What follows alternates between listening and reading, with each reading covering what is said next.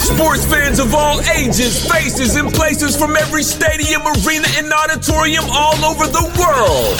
May I have your attention, please? Well, time's coming when we're going to have to ante up.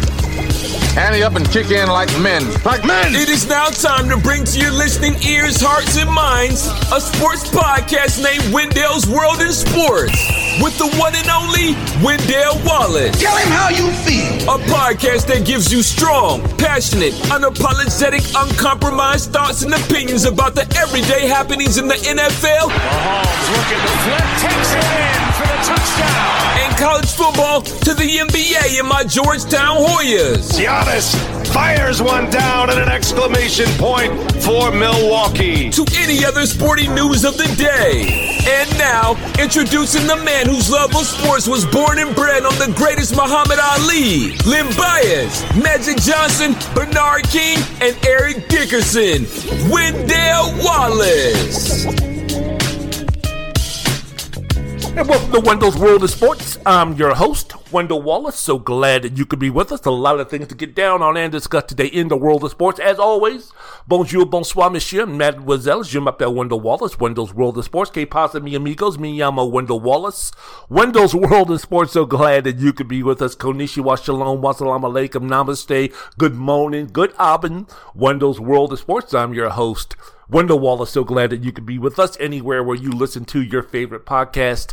iHeart, iTunes, Spotify, Amazon. Do me a favor, as always, download, subscribe, rate, review, most importantly, enjoy the most unique, entertaining, thought-provoking sports talk podcast that you can listen to. If you could do that, please go ahead and do that and make you and me very, very happy. I want to start off, before I get into what I really want to start off with in discussing what's happening in the world of sports, I'm recording this on a Sunday evening, and I just want to give a shout out, want to give a special dedication to Carlos Alcaraz, the 2023 Wimbledon champion, a 5-set winner over Novak Djokovic. It took 5 hours to do so, 6-4 in the fifth. The only reason why I'm really bringing this up is because just want to put it in those people's mind who watch the game of tennis. Is this now a point in time in history to where the last of the big three, when you speak about tennis being dominated, especially on the men's side, being dominated by three people, namely Rafa Nadal, Roger Federer, and now Novak Djokovic, has their reign of domination finally come to an end? Of course, Rafa has been injured, Roger retired, Novak at 36 years old, still winning championships, still winning majors, still being ranked number 1 or number 2 in the world, but now the unprecedented run of dominance. I'm not saying that Djokovic can't win any more championships, even at the age of 36, he's still, if not the best, still one of the 2 or 3 best players in the world playing men's tennis.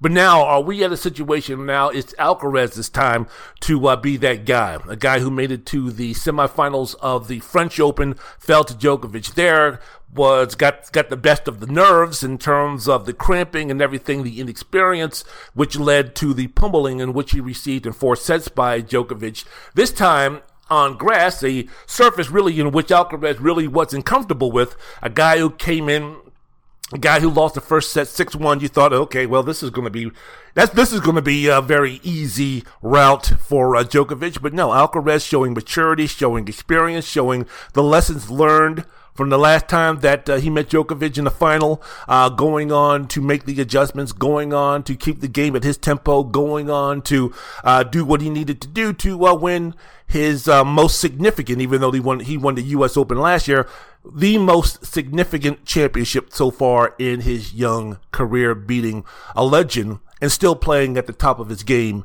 in Novak Djokovic. So before I get into what I want to speak about, again, I saw that this morning and I saw the final score and I saw the highlights and I watched some of the action before going to church. That's right, y'all, I go to church sometimes. So I wanted to go ahead and give a special dedication shout out to Carlos Alcaraz, a guy who's, like I said, 21 years old now. In terms of the new generation, in terms of the new breed, who else is going to come with him to write their own legacy, to write their own chapter, to write their own legend, now that, again, Roger Federer has retired, Nadal is dealing with injuries, and Djokovic still at the top of his game, but he's closer to the end than he is to the beginning. Which one of these young bucks that are playing tennis right now, headed by Alcaraz, is going to be the guy to start forging the era of their own? So we'll see what happens with that. In the program today, I want to start off with this here on Wendell's World of Sports. I want to get into this Pat Fitzgerald situation, this hazing situation. Pat Fitzgerald, the coach of the Northwestern Wildcats football team, was fired. ESPN's Pete Thamel was first to report the Big Ten school's decision to fire the coach.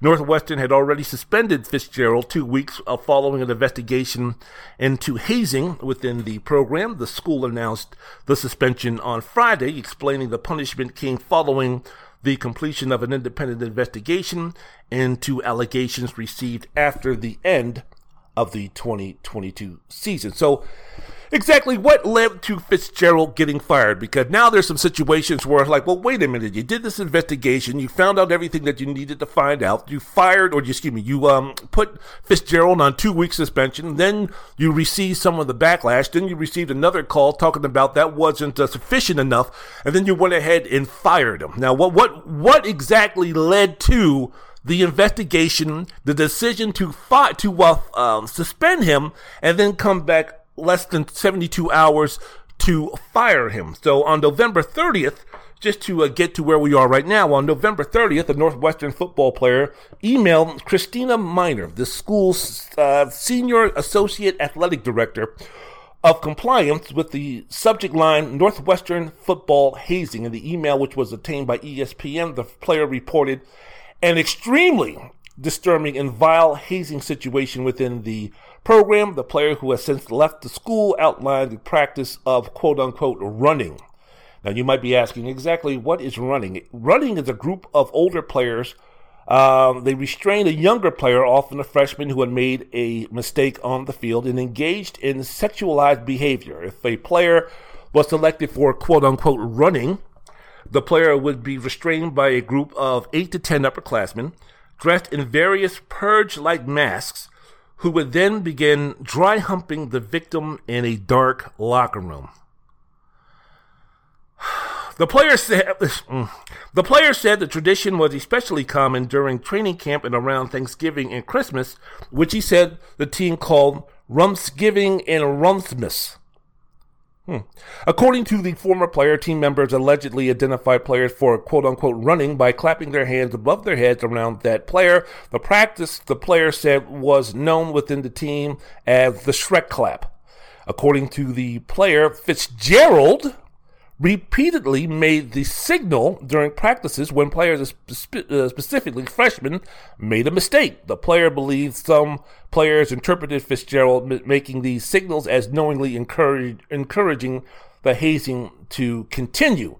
So this was a situation where first it was brought to the attention. Fitzgerald was like, I never knew this was going on, and I never knew this was happening. And one of the reasons why he was fired under that narrative of Fitzgerald being ignorant of what was happening in the locker room in terms of hazing was, well, I didn't know. But as you know, it's always interesting. I remember a long time ago when Pete Carroll, now Seattle Seahawks head coach in the NFL, was at the top of the mountain in terms of college coaches when he was coaching USC, and they were doing a story about him. This is when USC was in the midst of building a dynasty before they lost to Texas in the Rose Bowl. But they had a story about Pete Carroll, and it was like, well, how does USC maintain its dominance? How does USC maintain its greatness? What is Pete Carroll doing to have USC, the football program, at such a high level? And everybody was just, oh my goodness, Pete has his hands in everything. These players can't do anything. These players can't go anywhere. These players can't sneeze without Pete Carroll saying gesundheit. These guys can't do anything because Pete has all of his tentacles. Pete has his hands and everything on the program. Right? That's what makes him so great. He's just not this guy who's the absentee. He's not Bobby Bowden or Joe Paterno at the end of their coaching careers at Florida State and Penn State, respectively. This is a guy who's still active. This is a guy who still keeps tabs on his players. This is a guy who still is fully engaged in the program. So because of that, these USC football players, they know that they can't get away with anything. They know that they can't do anything wrong. They know that they can't misbehave. They know that they have to put in 100% effort every single day, in season, off season, training camp, spring practice. They know that they can't slack just a little because Pete is recruiting 5-star athletes to replace them if they do slip. And even if they did try to slip, even if they did try to go to the other side, even if they did try to do these things, Pete Carroll would be right there to say, ha, not happening. Not on my watch. Not with my program. That was the narrative when they did this story. Now, fast forward a couple of years later when the Reggie Bush saga and everything went down and everything, then all of a sudden it was, well, I can't be everywhere at once. I mean, what's going on here? I mean, I can't control these guys when the season's over. I can't control these guys when they're not in my grasp. I can't control these guys when they're not in my earshot or eyeshot. What can I do? I'm just one guy. I can't do any of these things. So it's interesting when everything is going great, you're everywhere at once. And when everything goes badly or something happens to your program that tarnishes your program, that puts a bad spot in your program, all of a sudden now you feign ignorance and like, well, I didn't know. I had no idea. Bullshit. Sorry. Hey, man, I know there's a lot of players on your football team, man. And look, we're not talking about missing class. We're not talking about some of the small stuff that might happen for players who are student athletes that happens to the everyday of students. But when you're speaking about some nonsense like this, when you're speaking about this type of hazing, when you're speaking about this type of behavior, and you're speaking about this type of culture just based on its surface, if we then go with the program or go with the notion or go with your excuse of, I didn't know it was happening in your locker room. This wasn't happening off campus. This wasn't happening off season. This was happening in your locker room during the season. Again, this was before you even mentioned the fact that you didn't know what was going on. Now, according to the reports, it's showing that Pat Fitzgerald is a liar. If it is true that he understood what the Shrek clap or whatever meant, he is a liar. To say, oh, I didn't know what was happening. So what did you think? And then have the players interpret, oh, well, if he's up there doing the same thing we're doing, we're going to go on the assumption that he knows what we're doing. And you don't think that that was translated in terms of this is what we're doing and he's going to feign ignorance on this? Nah, man, he's got to go. He's got to go. Inexcusable, intolerable, cannot happen, man. This is 2023, man. This is the 21st century. I know that we do not live in a civilized society. I love when people say we can't do this, or we can't act that way, or we can't act toward our fellow man like that because we live in a civilized society, right?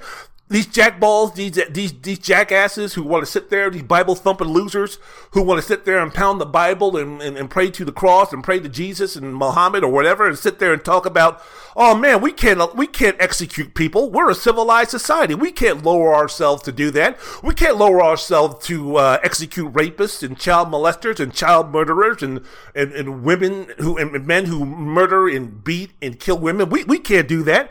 We live in a civilized society, but yet and still, we think that this is encouraged. For some reason, this is okay. This quote-unquote team bonding type of ritual, this is okay. Things similar to this is okay. Thank goodness in some instances, it's not. For some reason, this stuff is still going on, and we still have coaches, we still have players who are still defending this nonsense. I was listening to the Pat Jones show with Eric G a couple of days ago and speaking about this, and I was listening to a couple of other podcasts regarding this, and they were talking about college coaches now being more nervous than ever because of something like this went down. Like somehow, some way, the person that reported this, who was part of the hazing or was the recipient of this hazing, is somehow the bad guy. So I'm being bullied, and that's what it is. It's not hazing. It's being bullied. I'm being bullied like this. I'm going to report it, and somehow, some way, I'm the bad guy. Somehow, some way, a college coach, a grown man, an adult, and the person who I'm giving my son to you to see that you can that you can help in this man becoming, or this young lad becoming, a respectable, positive citizen to our community, somehow, some way, that what's going on with this is acceptable, that somehow, some way, this happening to him, and then him phoning this in, or him bringing light to the situation, is somehow weak, is somehow in the wrong. This is the type of society that we're living in that you want to call civilized? So it was, I just see that and I'm just like, really? So, that's just not all. 3 ex-players made allegations of Fitzgerald cultivating an atmosphere of racism among the program. Ramon Diaz Jr., a Latino offensive lineman for Northwestern from 2005 to 2008, told The Daily that he and fellow teammates of color didn't feel comfortable being anything other than white. Now, what Diaz said, he says, "I didn't feel like I could be anything other than white. We never felt like we could be ourselves. We had to fit in by being white or acting white or laughing at our own people." Diaz says he was diagnosed with post-traumatic stress disorder at the conclusion of his collegiate career. He says he was forced to shave Cinco de Mayo into his hair during a freshman tradition and was subject to multiple racist remarks from coaches and players. Another player, this one anonymous, alleged Fitzgerald would ask black players and coaches to alter their hairstyles, including dreadlocks, to fit the quote-unquote Wildcat way. He says, quote, "If you were not in line with the Wildcat way, Coach Fitz or any one of the coaches would be quick to say, yeah, check your scholarship." He also said that he heard a player tell a black teammate to show him how monkeys act. Oh, good Lord, have mercy. Now, I know in the society, I know in the community, or in the society, in the country that we live in right now, that there's a really good number of people who really believe unless you're being called a nigger, or repeatedly, or there's a cross burning on the front of your housing project, or if you're being lynched, or something that resembles something from the 1910s or the 1960s from Selma, Alabama, or Mississippi, or anything like that, that really racism doesn't exist.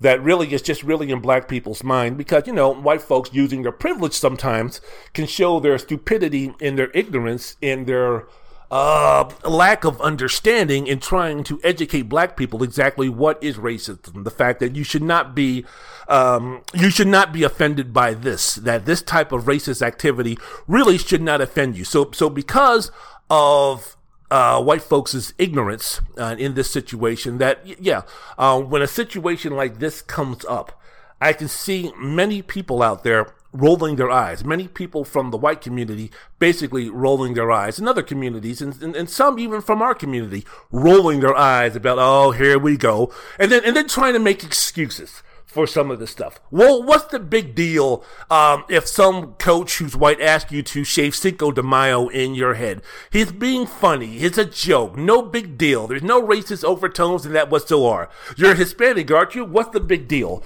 Can't be wearing dreadlocks. Well, I don't like dreadlocks. Dreadlocks are nasty. Dreadlocks are this, that, and the other. I don't blame them. Dreadlocks don't make you look responsible. Dreadlocks are not something that's acceptable in this society. So you need to start the practice of changing your hairstyle that way, so you could be more of what's in tune of what we feel is acceptable in this society. So I can understand that. It has nothing to do with your race. I'm quite sure if the person wearing dreadlocks were white, that they would ask them to cut their hair also. The fact that they act like a monkey, okay, you can't take a joke. I was just clowning around. You guys call each other niggers all the time. I don't know what the big deal. Why is it that black people can say niggers and we can't? Well, I don't understand that too. So white folks devalue themselves in their ignorance, and to go to that level of thinking, and to go that level of asking questions. And it comes from ignorance. It comes from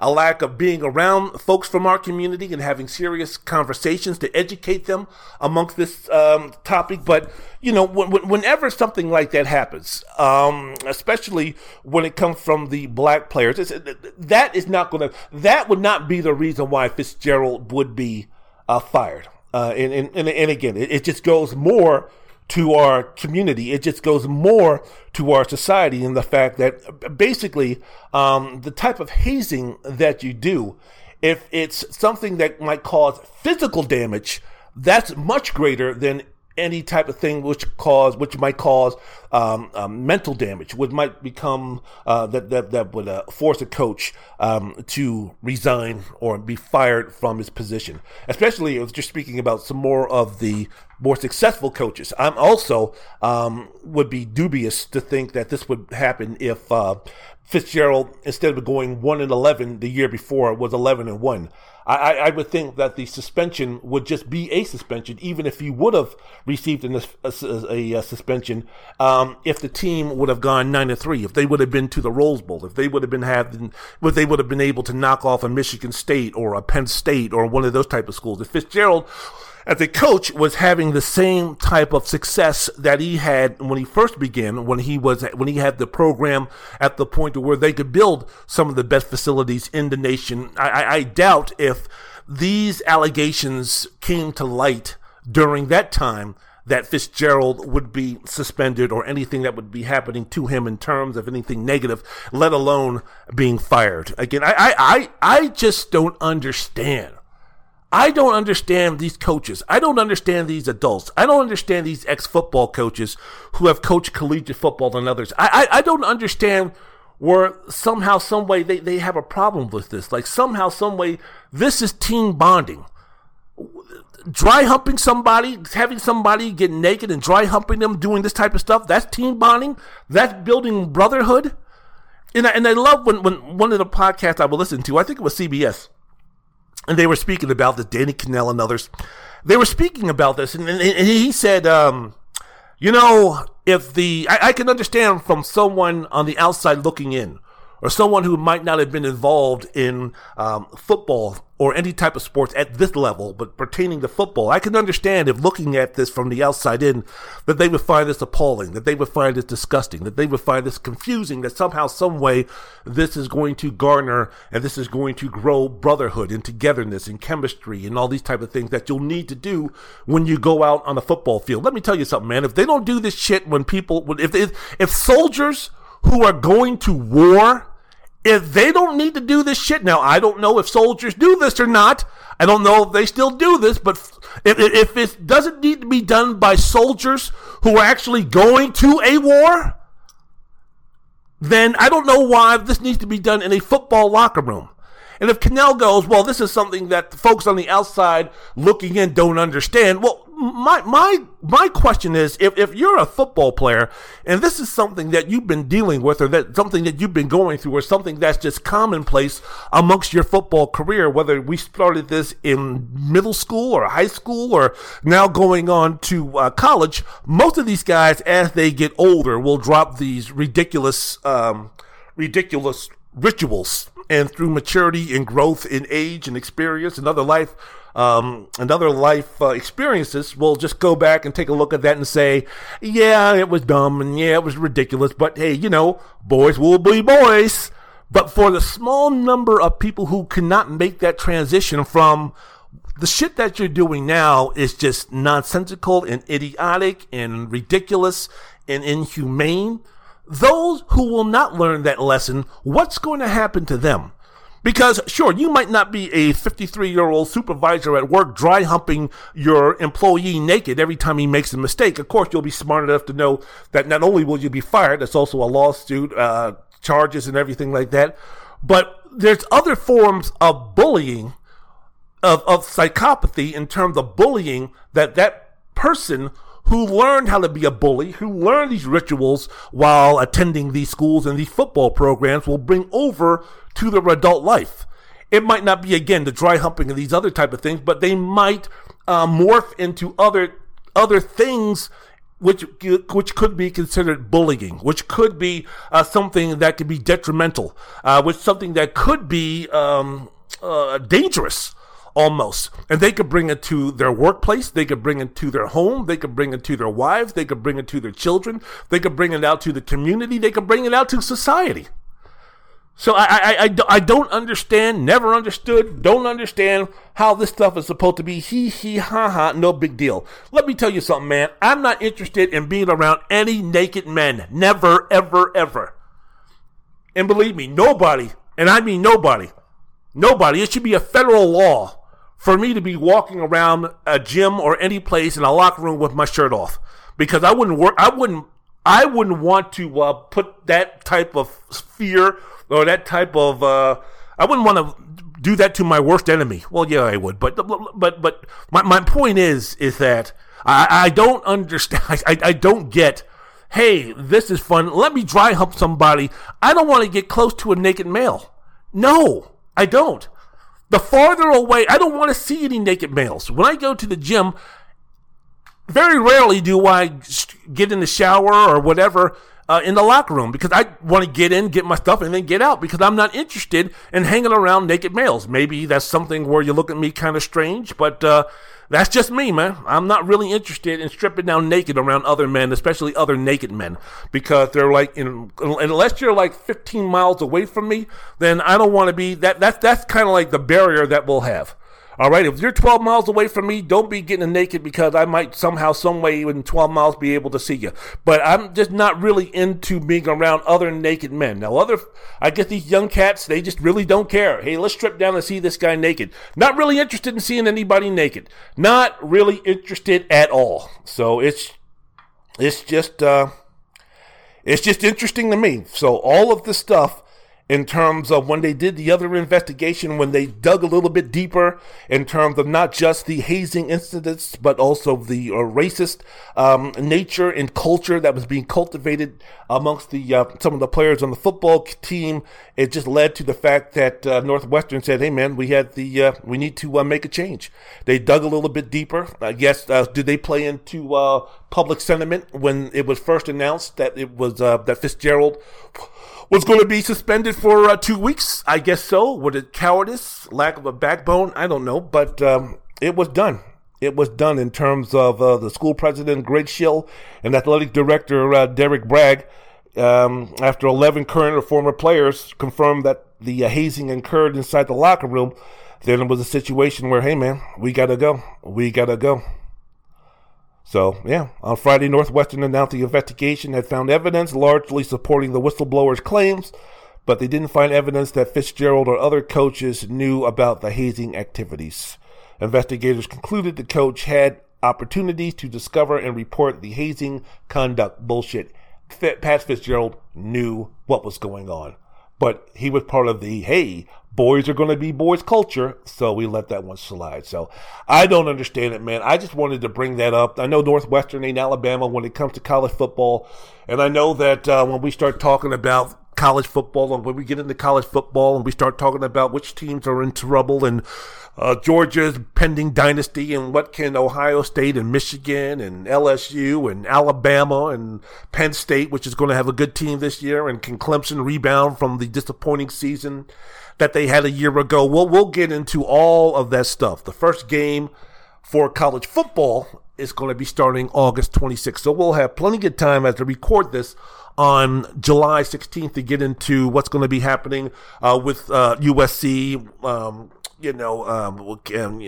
Caleb Williams, is he going to be the two-time Heisman Trophy winner? What are his chances? Which sleeper team is going to do well? What's Deion going to be doing as the head coach of Colorado? Which team this season can be TCU, can do the same thing that TCU did last season? So all of those things that we will get into. But I just wanted to bring up this hazing incidents of Pat Fitzgerald, no longer the head coach at Northwestern. And again, I just shake my head at those who just sit there and just say, I don't understand what's going on. I can't believe this is happening. I think Pat Fitzgerald got a raw deal and all this type of stuff. Hazing is hazing. Bullying is bullying, and that nonsense at Northwestern should not be going on at all. Something that's not happening, that should not be going, is Damian Lillard and James Harden. Well, Damian Lillard should be going somewhere, but James Harden should not be going anywhere if he wants to win a championship. There is nowhere for him to be traded if he wants to win a championship. But Damian Lillard and James Harden, they're still with Portland and Philadelphia. I will tell you the wheelings and dealings of what's going on with those two. Are they going to be traded? When will they be traded? What leverage do they have? Which makes sense? What makes sense for both Lillard and Harden and Portland and Philadelphia moving forward? I'm going to get into those things after I get down and talk about my woman is woman on Wendell's World in Sports.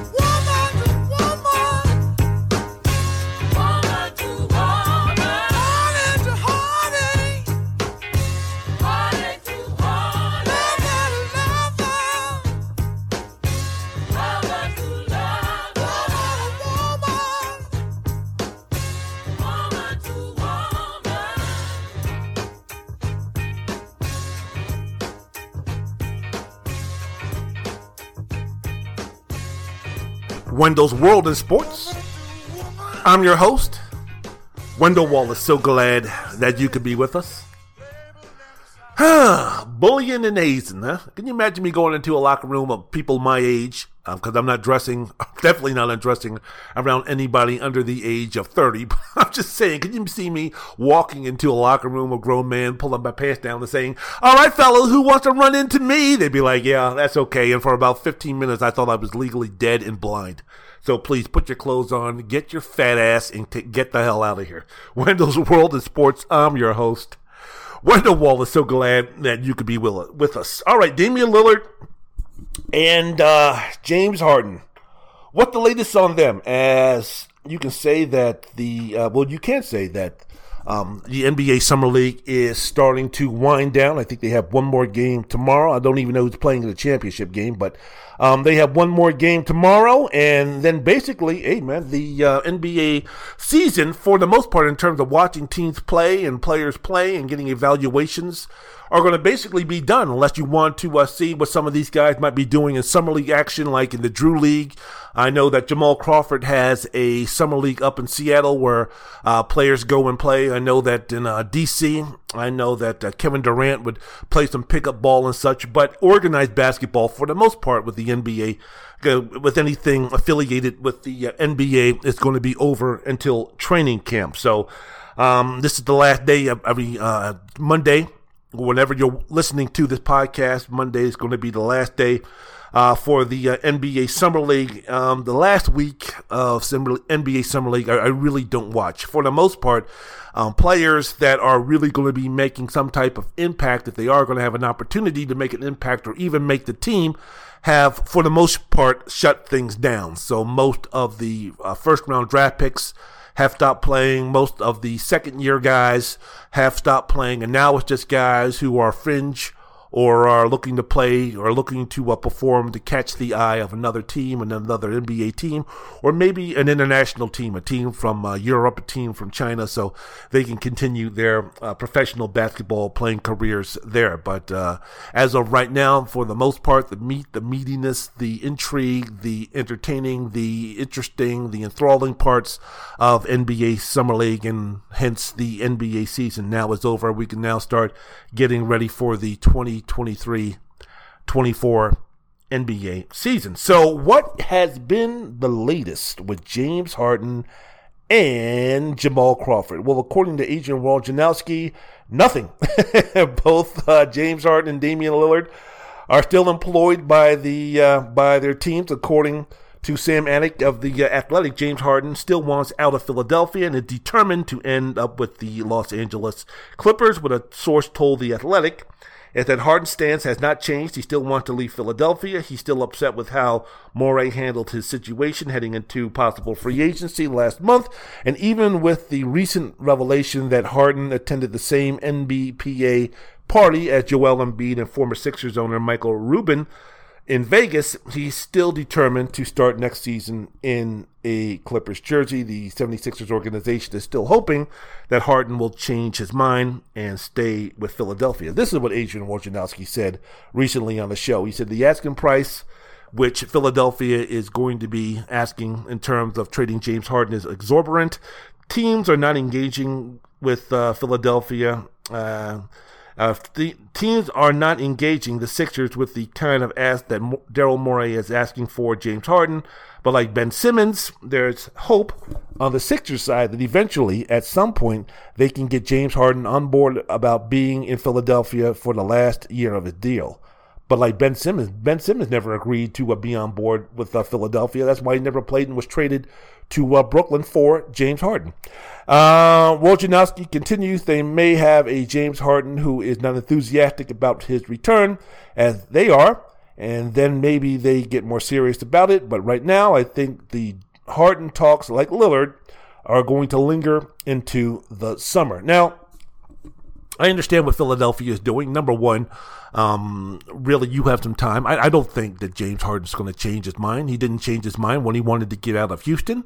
He didn't change his mind when he wanted to get out of Brooklyn. And I don't think that he's going to change his mind in terms of wanting to leave Philadelphia.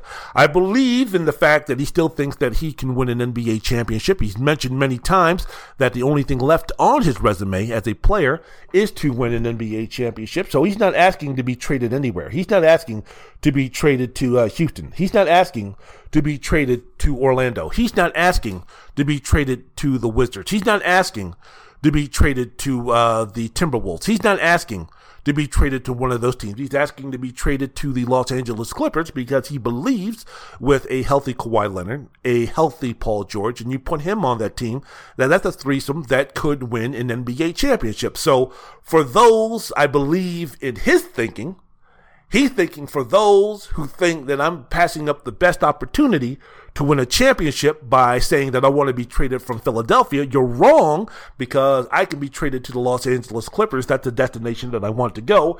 And you put me on that team with the rest of the players that we have. That is going to be a winning formula, or a formula that can win an NBA championship, especially if you're speaking about having the Clippers trading Terrence Mann, Norman Powell, and draft picks. James Harden is 33, 34 years old. By the time that those draft picks for the Philadelphia 76ers, if that deal would go through to come to fruition, who knows, man? Daryl Morey might not be the GM. James Harden might not be playing. Kawhi Leonard, Paul George, Les Frank, Ty Lue, everyone involved right now. When people talk about, oh man, first-round draft picks in 2028, 29, and 30, these players or these GMs who are making these decisions, I mean, they have to know that, hey man, look, if I'm going to be trading away a first-round draft pick in the year 2028, that's 5 years from now.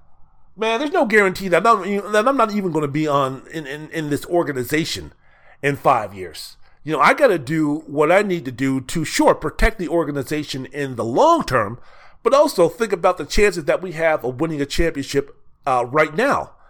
And if the Clippers can get James Harden for only Terrence Mann, Norman Powell, and future draft picks, then that's something that I think the Clippers would definitely be interested in. Again, as I mentioned before, the Clippers are going to be moving into a new building starting next season, 18,000 seat arena,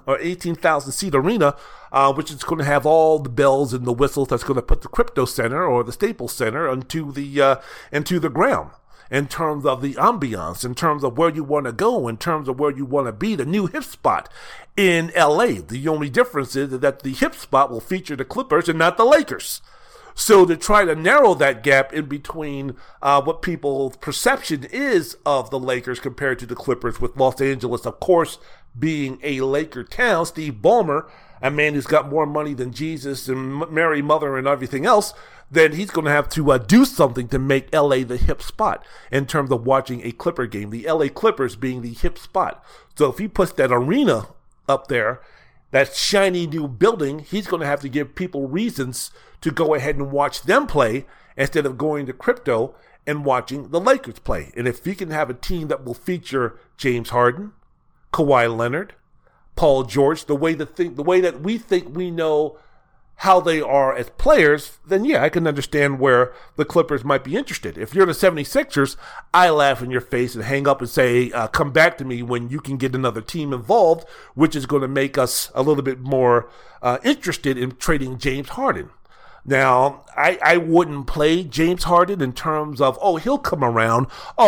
Even though he's not going to be traded, even though he's angry at us and he doesn't trust us, then there's no trust there. The fact that he'll come in the best shape of his life to go ahead and give us the best chance to win a championship and give us the best James Harden that we've seen since he's been in Philadelphia, man, that ship has sailed. He did that last season when he took that pay cut with the understanding that he was going to get paid, that this was going to be the haircut that he received in terms of his salary, that was going to be made up for starting this season. So that trust, that bond, that belief has already been broken. So for the Philadelphia 76ers, to think that James Harden is just going to shrug his shoulders and say, oh, well, I guess I'm going to be staying with the 76ers. Let's devote a summer of veganism and going to bed by 9 every morning and running 4 miles a day and pushing up Volkswagens and jumping over the Sears Tower. Let me go ahead and do that so I can get in the best shape of my life to be the number one employee of the month season for the Philadelphia 76ers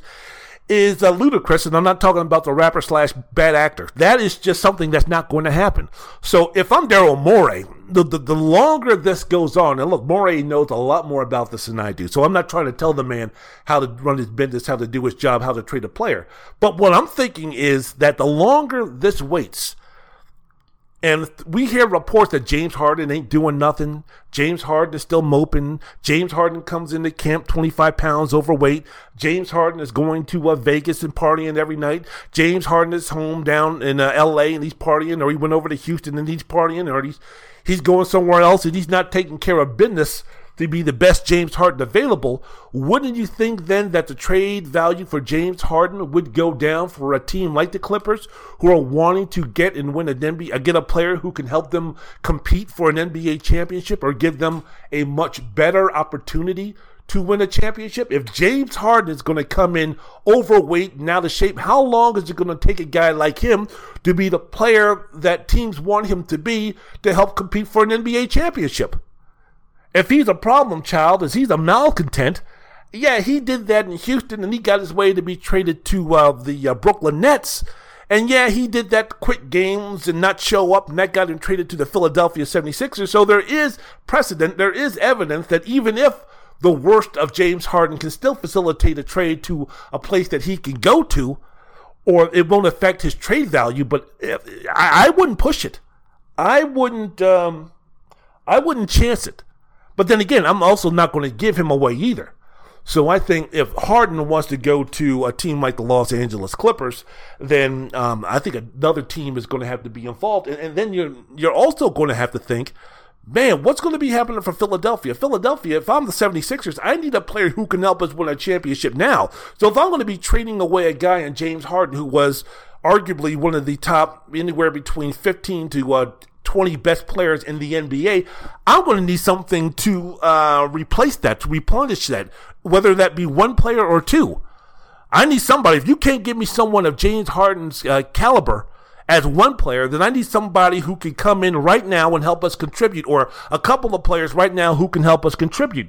He doesn't have to put up the same numbers. He doesn't have to have the same impact of a James Harden, but I need someone who's going to help us win, and then somebody else who could be in the rotation to help us win, because I don't think Tyrese Maxey, as much as he's improved as a player, to be put in a position to help Joel Embiid win. I don't think that just him and Joel as a 1-2 punch are going to be enough, especially if you take a look at what the Milwaukee Bucks and the Boston Celtics did this offseason to strengthen their team by adding a pseudo threesome when you're speaking about Boston with Porzingis, Jaylen Brown if he resigns with the Celtics, and Jason Tatum. And with the Bucks, with the re-signing of Brook Lopez and Chris Middleton to go with Giannis and Drew Holiday. So if I'm Philadelphia, and I know that I've got the most dominant big man on the planet, and it's 1A, or depending upon what night it is and how healthy he is or how motivated he is, the best player on the planet, I still got him in his physical prime, and also knowing the injury history of Joel Embiid, hey man, I got to strike while the iron is hot. Because I don't know how long Joel can play at this level, not because of not because of his skills or his age or anything else, but because of injury. I mean, Joel is not an Iron Man. And Joel is a guy who, was injured for the first part of the playoffs. So Joel has had injury history to where I can't count on tanking or rebuilding or restarting the road toward winning a championship again, where it's going to be 3 years. Okay, Joel, we're going to have to take a step back. So for this year and next year, we're not going to be able to compete for a championship.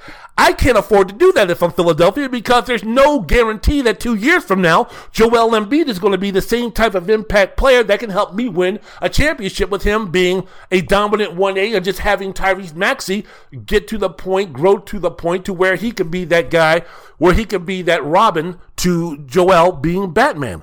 And then what else are you going to fill around the 76ers to help those guys out? So, look, Maxey and Embiid are not Jokic and Murray. They're not LeBron and AD. They're not Brown and Tatum. They're just not. They're not Giannis and Middleton or Giannis and Holiday. They're just not. They're not Durant and Devin Booker. They're not. So if I'm in terms of winning a championship, so if I'm Philadelphia, I mean, you want to, there's got to be a situation where, look, I need a player who can help me and who can help me win a championship right now, who can put me on the same level as Boston, who can put me on the same level as the Bucks, because those are the two guns that you're going to be, that you're going to need to put down to win a championship. In Portland, the same thing with Lillard, man. Lillard ain't going nowhere right now. He wants to go to Miami. Per Barry Jackson of the Miami Herald, the Blazers have been unmotivated to engage with the Miami Heat in an attempt to find a trade that works. AJ Fentress of the Oregonian said on the Blazers Focus podcast that Miami's most recent offer to the Blazers included Tyler Hero, 3 first-round draft picks, and possibly a young player in filler.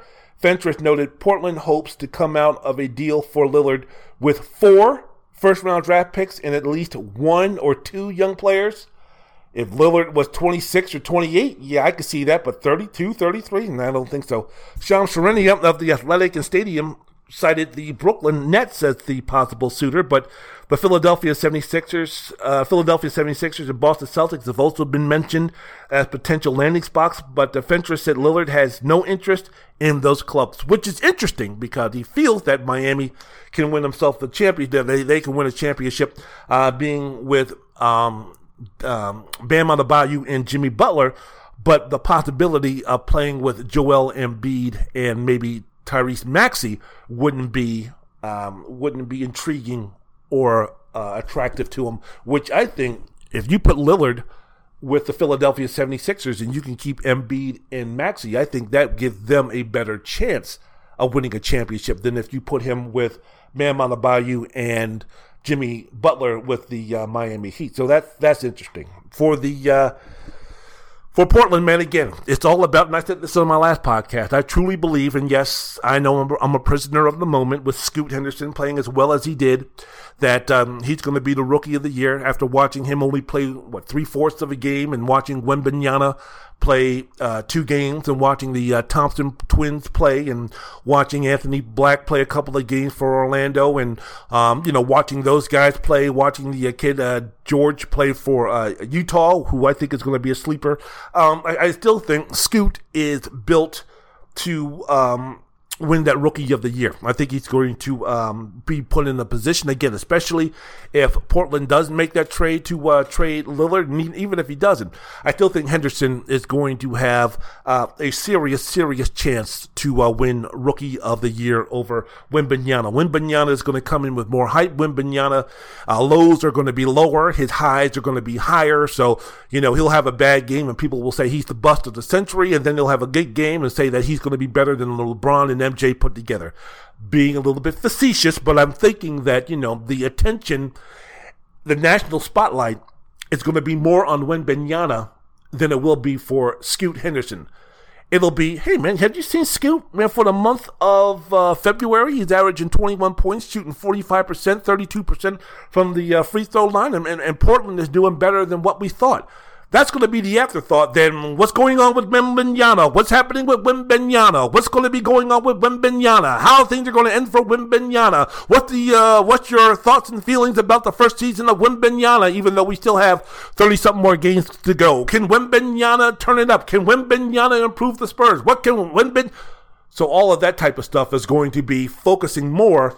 The attention is going to be more on Wembanyama, and it's going to be, and how about that? Scoot's having a good week or a good stretch here. But I think that Scoot has a real chance to win the Rookie of the Year. So if I'm Lillard, man, somehow, some way, again, just like Harden with the 76ers in that organization, hey, look, if you want to be traded to where you want to go, we can accommodate, we can see what we can do. But Tyler Hero and a couple of other folks, that ain't going to do it.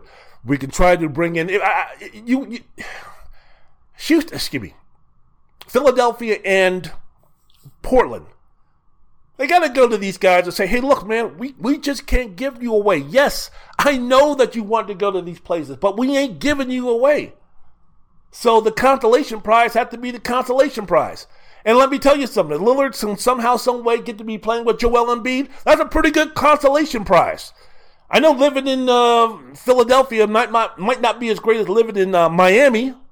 That's whoever. But, and I know there's no state tax down there in Miami, so he can get a chance to keep more of his money. I understand all those type of things. But, hey, man, sometimes it's a situation where it's kind of like you got to do what Kawhi Leonard did, man. Especially if you're James Harden.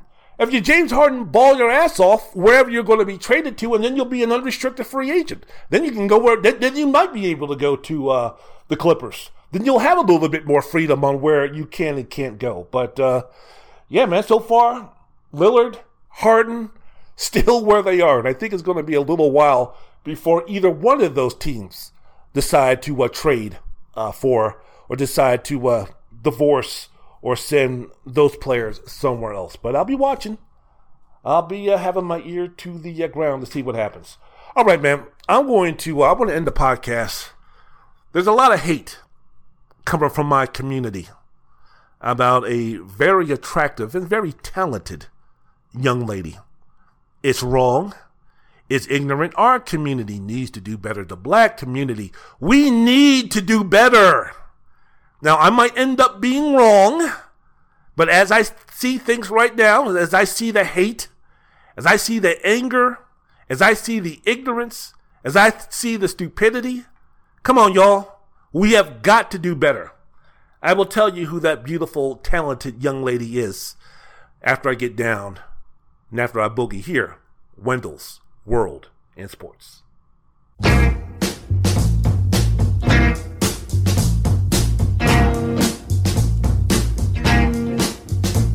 Tramp. You can call me that. I don't wear continental clothes, studs and hats, but I'm a lover.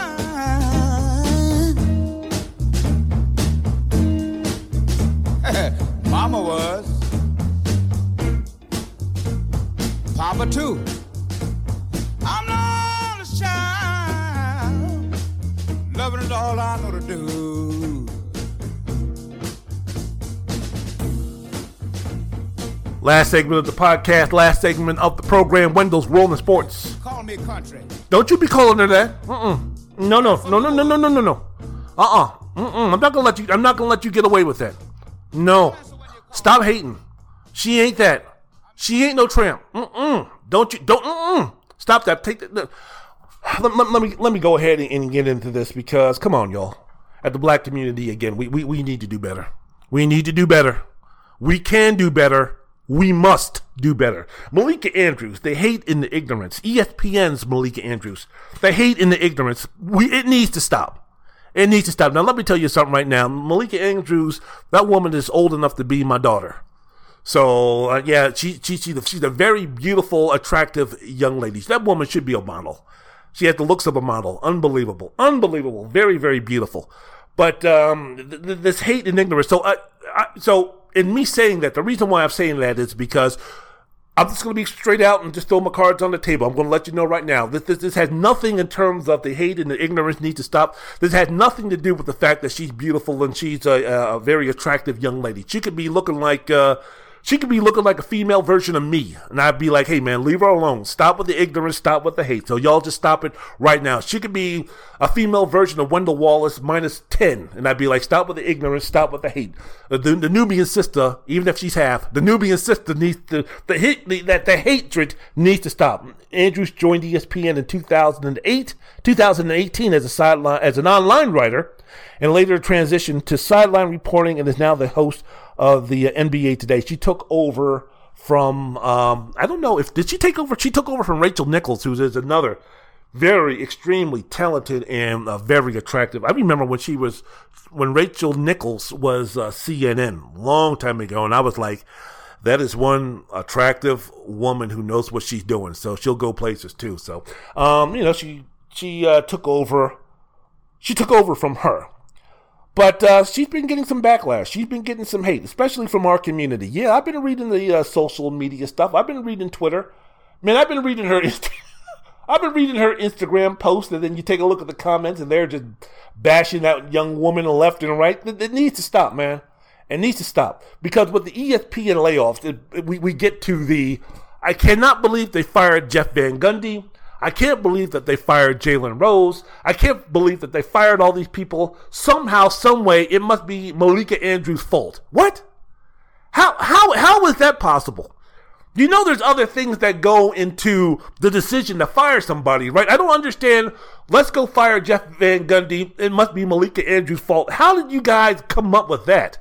Now, I can understand I can understand the premise of, I'm not saying that they chose between Malika Andrews and Jeff Van Gundy in terms of who was going to get fired and who was not. I'm just dismayed at the fact that they're going to let someone who's so good at this job like Van Gundy go and keep someone who's so bad at their job like Malika Andrews go. So I get the correlation in which you say that, or what you're complaining and whining about that. But there's some folks out there who are sitting there talking about, I can't believe that they let Jeff Van Gundy go because of Malika Andrews. Malika Andrews had nothing to do with Jeff Van Gundy or Jalen Rose or anybody else at that program, or Keyshawn Johnson or Max Kellerman. Malika Andrews did not have any say whatsoever on who got fired and who kept their job. None. Because after her little tete-a-tete with Stephen A. Smith, she could have done society a favor and told ESPN to get rid of that ass clown. They would have been gone. So I don't understand where the hate is coming from, that somehow, some way, Malika Andrews was involved, or her opinion was needed or even asked for when ESPN was laying off its employees. But here's the thing. People are getting on Malika. People are speaking about, Malika Andrews putting down the black man. Malika Andrews always dumping on the black man. Malika Andrews always ruining the black man's time of happiness and joy by trying to bring up shit and bring up nonsense from the past. Oh, that Malika Andrews. Oh, what's going to be happening when when a black man who's an athlete is going to be doing well? What, Malika Andrews is going to go ahead and interview him and talk about some transgression that he had in the 4th grade or in high school or something like that? Oh, that Malika Andrews hating on black men. And that stemmed from 2 instances. One was on draft night where Brandon Miller, the number 2 pick of the Charlotte Bobcats, Charlotte Hornets, New Orleans Pelicans, Charlotte Hornets. Okay, the Charlotte Hornets drafted Brandon Miller number 2, or he was in the top. He was in this discussion of being one of the top draft picks. Now, what happened during the season if you don't know, with Brandon Miller. He was involved. And I guess I'm hating on men. I guess I'm going to be bringing down and hating on black men right here because, Brandon Miller was connected to the fatal shooting on January 15th of a black woman in Tuscaloosa involving his then teammate Darius Miles. So police say that Miller, I'm hating on black guys. I'm hating on black guys, fellas. Police say that Miller delivered a gun to Miles that was used by another man to kill a 23-year-old black woman. Miller, who continued to suit up for Alabama throughout the investigation, never faced charges. But when this stuff was going around, of course, it was, Miller was one of the guys who's going to be one of the top draft picks in the NBA draft. That this going to have any impact, if this is going to have any effect on his draft status. So before the draft, of course, as a good journalist would do, Malika Andrews brought that up. She was like, hey, have you heard about anything? I think she asked Wojnarowski, have you heard anything in terms of the incident that happened on July 15th and some of the things that he was going through while he was at the University of Alabama? Have you heard anything in terms of him, of that incident hurting his draft status in any way? And that was it. Now, if Andrews then would have gone into some Sage Steele jigaboo type of nonsense about, that black, how these young black men are, they come from these environments and they don't know any better and blah, blah. If she would have given her own personal touch or her own personal opinions about it, then I would have had a problem. I would have had a big problem. If she would have gone Sage Steele and clowned herself or house negroed herself or cooned herself or jigabooed herself and to putting down black men or disparaging black men or something like that, somehow, some way, using what happened with Miller to cast aspersions and negativity on black men in our community. That I would have had a huge problem with.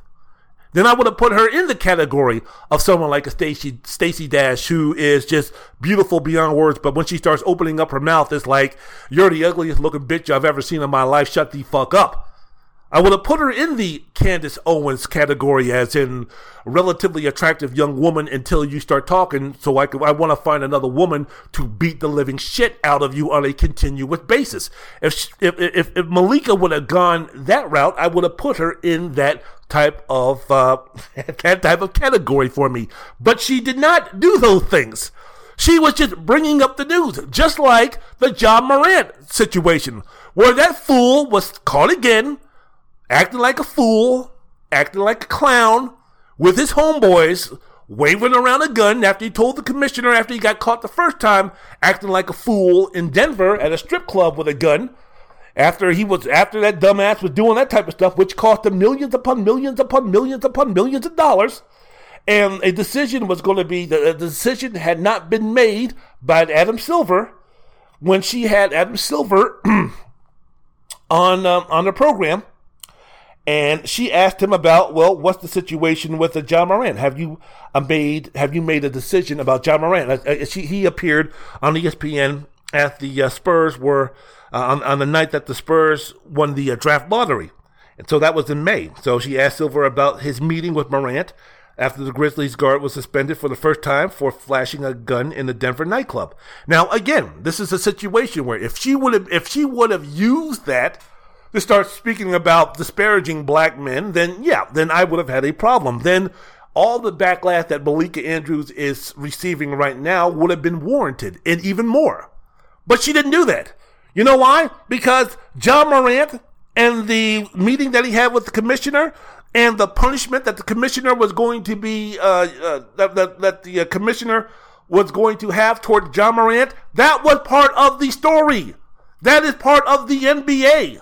John Morant is an important part of the NBA. So a situation like this is not an 11th or 12th man who's playing for the Indiana Pacers. This is not the 8th or 9th man who's playing for the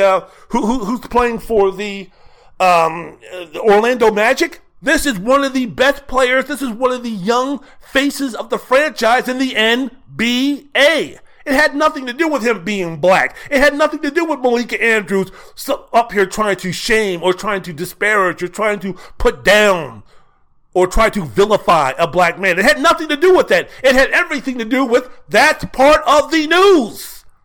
That's part of her doing her job. It had no ill intent toward black men in there.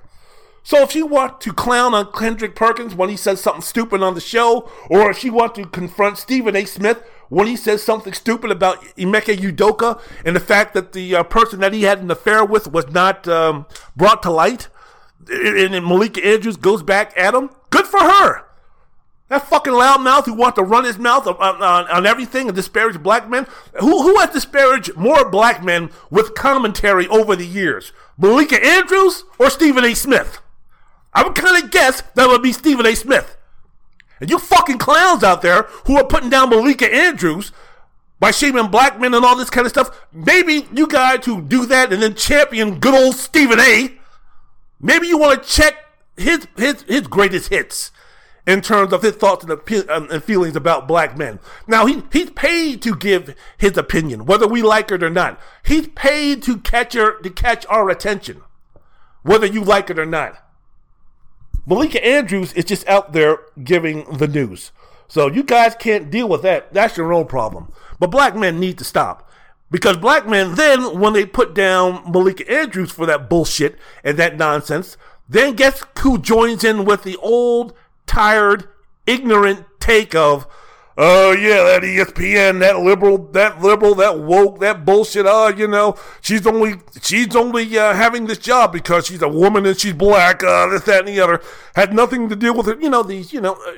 Again, going to the other side of the tracks, going to the other side of the community, going to the communities, going to the regions of this country where you have folks who are ignorant because they're not around black folks, because they don't know what we go through on a personal basis, because they don't have the opportunity to talk to us.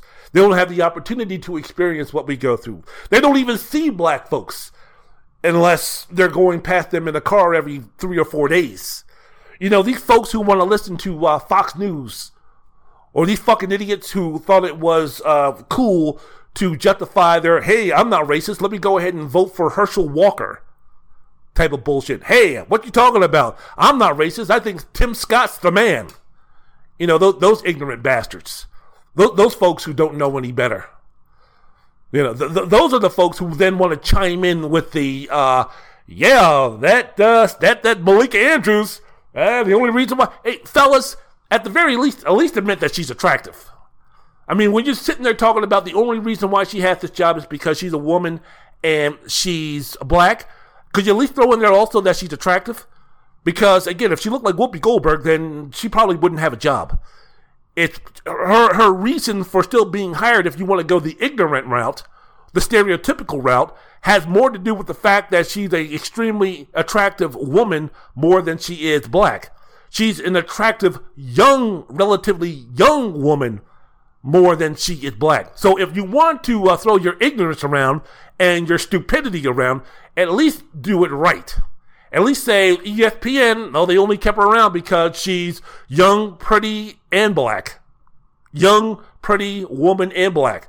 They kept her around because she's pretty, young, woman, black. There you go. That's the reason. So that's all I've got. Fellas, leave Malika Andrews alone.